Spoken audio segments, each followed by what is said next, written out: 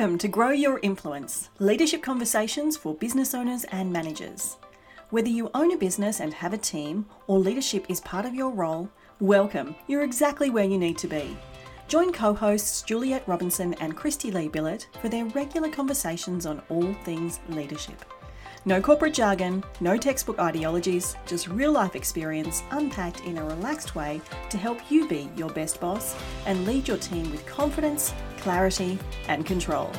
This is Grow Your Influence. Let's dive in.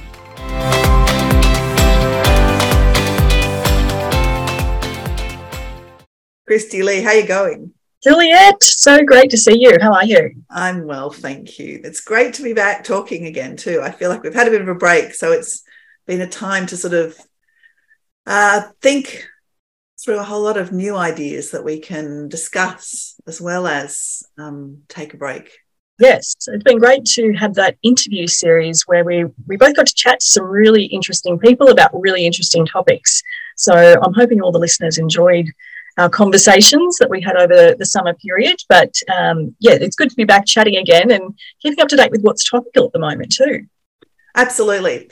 And actually, we've got some more interviews that are coming up throughout the year. I'm loving the interviews just for, that inspiration and hearing how other people are tackling some of these things. But yes, we're back. And today we're talking about working with your family. I feel like this is fraught with danger, this topic. Totally. And I feel like we could probably do about a year's worth of podcasts just on this, because I do think there is so much to unpack and to navigate when you're working with your family. It's a different dynamic working with family. I mean, I think about one of my daughter's favourite TV shows to binge is Modern Family.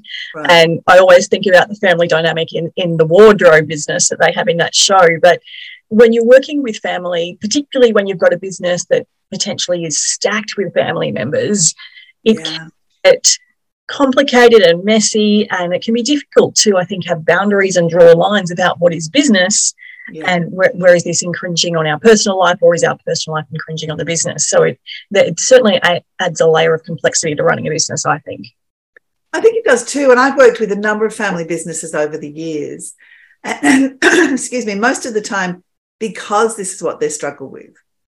Because at work, everybody's trying to, get the job done and be nice, but all of those little family niggles are still there in the background, which when you work with people who are not your family, don't actually worry you as much, because everybody goes home at night and you're not seeing each other on the weekends, and you're not, catching up at Christmas and all that sort of thing. So I think it is definitely loaded with some challenges. So let's get into it. Where do we start? I think where we start is what you need to think about when you are considering starting a family business or joining the family business, because I do think it's something you have to go into with the right intention and with your eyes wide open in terms of what this might look like and where the challenges and pitfalls might be. So I think that's always a good starting point. Like, if you're going into a family business, either you're joining your existing family's business or you're taking over the family business, whatever the case is, what are the things you should be thinking about to determine how this might look and work? Because I think having real clarity around how we're going to do this is important, and that involves some really frank and open conversations and some boundary setting potentially. But I think that's where sometimes people go wrong. They don't actually think ahead as to how are we going to make this work for us. I think you're right. And what I see so often is that there's this sort of assumption that, well, if I set this up, then the whole family will be in there. And often by that, we don't just mean our children. We mean, and I'll get my brother or my sister to do something. And suddenly you've got your contemporaries working for you potentially, which is a very interesting dynamic. And there's this assumption that all your children want to do what you do. And sometimes the kids might just join because they've got nothing else going on at that point in time, or because their parent or parents are a really strong influence in their life at that particular point. So I think you're right. I think so often family businesses evolve out of a family dynamic that isn't about the business. Mm. It's much more about the family. Mm. And Yeah. I think that is where things can start to I guess, put in a weak base, because, you're not putting in a really solid foundation there. Yeah. Where you're recruiting based on skill and experience necessarily. What you're doing is saying, I want to set up a family business, so I'm going to bring in the family, and maybe that means, you're not paying them as much or whatever. I see it the opposite way. I see them being paid way too much in most of the family businesses I'm working with. Right, yeah. Pricing the market.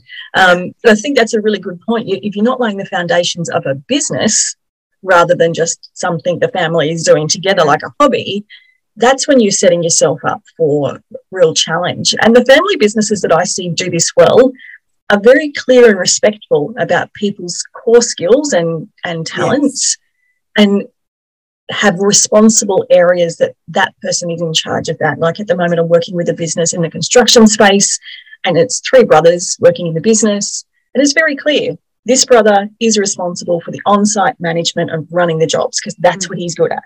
Mm-hmm. This brother is responsible for running the business side of things. Yeah. That's what he's good at. Yeah. This other brother's doing the systems and the growth strategy and the sales, because that's what he's good at. So if you can be really honest about where everyone's strengths are, where you complement each other, and then to an extent stay out of each other's way, that can be a successful approach to take for sure. Yeah. And I think that when you have a meeting of equals, then I think that's absolutely something that can work. And that does create that strength in the base of the business. Years ago, I worked with one of the large car companies around Australia. And so I travelled around Australia and went to so many dealerships, and they're often a family business. Mm-hmm.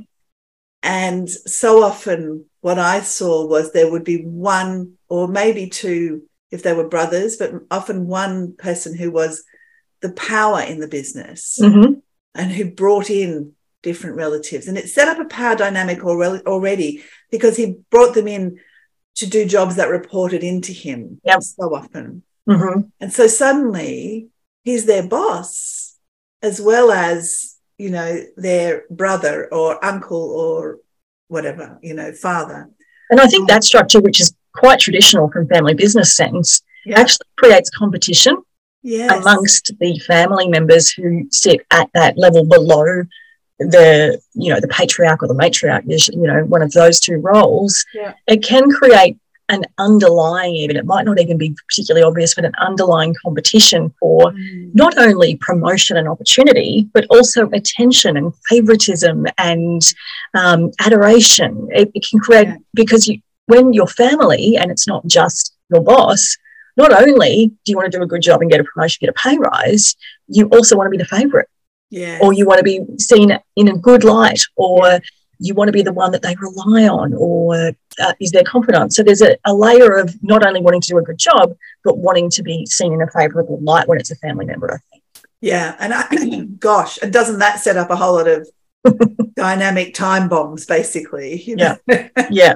And because, the reality is we all get older in life, and when it is time for that person to step down from that role, without a clear succession plan in place and without clear communication channels in place, that's when I often see family businesses really start to crumble, because they don't know how to navigate that next phase of the business. Do you also see one of the things I see is that so often in family businesses, things are really nice. The family dynamic, in a way, flows into the business. So there's very little challenging going on, very little productive challenging. And I think the family relationships, what I see is the family relationships that are established, from the beginning, carry into the business. So the people who have more say and are more powerful in the family tend to have that same relationship in the business, unless there's some awareness of how that works and some challenging of that. But so often I see, look, it is such a nice environment. And I do put that in inverted commas, because it is that sort of, we all get along really well. And you don't have to dig very far to hear about all the little niggles and the things that they don't feel they can talk about, because it's family. Yeah. And I think with family as well, some people are more like this than others, but there is a tolerance for things that they might not tolerate from someone else in the workplace. And they'll say things like, oh, that's just Mary. That's just what Mary's like. Yes. And it wouldn't be like that if that was any other employee in the business. So there is a level of tolerance that probably does in some cases stifle productivity for sure, and certainly doesn't create that environment for robust questioning and debate and innovation, because there's no one pushing that forward when we're all just trying to be nice. Yeah, absolutely. Quite often when I work, well, almost always I think when I work with family businesses, I get them to do a self-awareness exercise, so we'll use a tool like the team management profile or DISC or one of those to talk about how they communicate and they work together, just to sort of, I guess, bring some of those things to light. Yes. Just to sort of have that conversation. Now, it's not always successful. And I worked with a family business a few years ago now where it was really clear who was in charge in the family. And as soon as they spoke and said something, everybody just went, oh, yeah, okay, that. Yeah. And it really took time to sort of tease that out a little bit and to create a little bit of change in that environment. But it really was a power dynamic.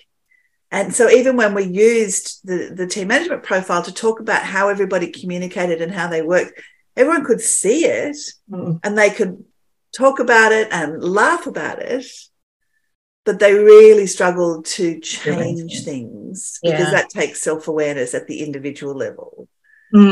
Yes, actually, I was having a discussion with a leadership expert yesterday. He said, we were talking about the fact that self-awareness is the first step in change, because until you're aware, you physically cannot make change. And I think those kind of tools, team management profile, DISC, they also give us language to use when we need to maybe call someone out on something or challenge something or move things forward. Having some common language that is, just, non-family related, non-work specific related, I find really helps teams generally, but certainly family business teams, to be able to rely on that to help them move forward with things. So I use DISC quite a bit with some of the teams I work with, and it gives them permission to say, stop being so D, or we need to pull you out of your C, or we use the language of the DISC profile to create a sense of safety to have those conversations, and also relatability. We know that this is their profile, so of course that's how they're going to show up at work, and how do we navigate that in a different way? So I think doing those kinds of assessments, and especially if you've got a group of family members who aren't particularly self-aware or have never done that kind of work before, it can really shine a light on things for them. I think so. And I think that doesn't have to be complicated. But as you say, in creating that language, you start a conversation, don't you? Yes. It really does enable people. And I know a family I worked with not that long ago had that experience. And one of them spoke to me later and said, it just made me realise that I can speak up. I just didn't realise that that's how, the others work and think, and I'm quite different. And I just need to find a way to, use that and find my voice with that. And it was such a great sort of moment for them, because I do think that's the key. I think particularly in family businesses, a bit like in families, we don't raise the little things because they're little, and we don't want to make a fuss, and we want everybody to be getting along and all of that sort of thing. And then over time, the little things become big things. And by the time we raise them, there's this sense of, but I've been doing this for years. Why didn't you say something if it bothered you? And that can really sometimes be what pulls apart a family business, is that simmer of the little issues over time. And we all know when we let something simmer, it becomes bigger than Ben-Hur. Yeah, sure. And we overreact generally. So that's going to happen and I think this is where, for successful family businesses, there's got to be a culture of understanding that this is the business and this is how we're going to show up in the business.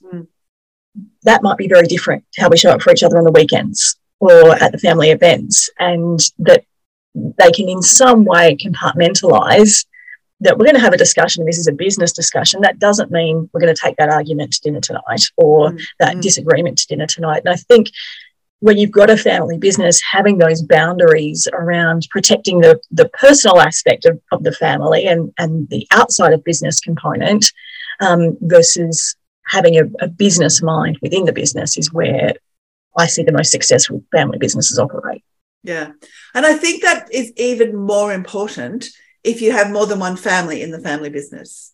You know, if you have siblings who've gone into business together and then their children are also in the business, it becomes really important that you don't take things home because the minute you do, one side of the family is sort of getting more informed than the other, or, you know, there are just different conversations that happen. Yeah, very different mum and dad business compared to having a multi-generational, multi-family business where you've got cousins, you know, nephews, nieces, in-laws, and so forth. Yes.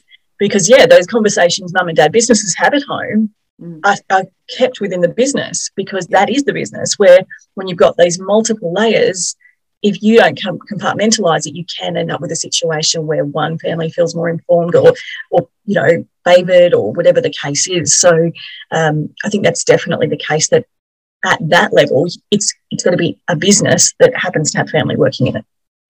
What about things like performance management? And particularly, you know, having difficult conversations about behaviour as much as performance? I think family businesses, it's harder. There's no doubt because you can't have a conversation about behaviour that, you know, doesn't impact how someone feels outside of work because behaviour is personal to them. But I don't think sticking your head in the sand and avoiding those conversations is the right answer either. So I think sometimes getting your reporting lines right in family business can be crucial to getting that right. You know, perhaps having a father and son reporting relationship is not ideal when you need to manage performance and behaviour at work, and that should be someone different. So I think getting those reporting lines right can really ensure that performance is managed appropriately and not, you know, things being tolerated that shouldn't be, or not avoiding conversations that shouldn't be avoided purely because you know that it's going to impact at a much broader level because they are family. In my experience, I'm struggling to think of a family business I work with where they have specific position descriptions for family members, where they have a performance management process, where there's any sort of review of performance or behaviour. And I think that is such a trap. But as you say, of course, everyone avoids it because it's difficult. Yes. And because when you're bringing the family in, you're bringing them in regardless of their skills in a way, aren't you? You know, you're bringing them in because you're creating the family business. But I think that's where I see a lot of the problem, is that there is no sort of specificity around what your role is. And no one ever talks about the behaviour really because, well, we're all family. Yes. So who's going to do the wrong thing? Why would anybody do the wrong thing? And yet everybody's definition of the wrong thing is different. Yeah. And I think as well, I would agree that I don't see family members in family businesses held to the same account in performance management than the rest of the team are. And quite often there's performance reviews happening for everyone else in the business, but not necessarily for the family. That can cause a real problem from a cultural perspective. Totally. Differences. And I certainly have worked with family businesses where that has absolutely been the case. And, you know, Uncle Joe over here was able to pretty much just skate along doing not a lot for a lot of money for many, many years. And his peers who are not family members are getting, you know, assessed on performance, judged on, you know, their, you know, what they're achieving, and getting paid appropriately, but certainly not at the same level. Yeah, no, I totally agree. And I you know I talk with the older generations who see the younger generation coming in without having the skills that some of their non-family contemporaries have, and not knowing how to manage that, not knowing. Yes, and it creates a lot of tension. I've worked with a business recently where the daughter inherited the business, and the existing staff who had worked with the parents for many, many years were not happy about this at all. There was a real sense of what would she know? And, you know, she hasn't earned her stripes. And the reaction of the of the daughter is often to get her back up because this is her business, which is absolutely true.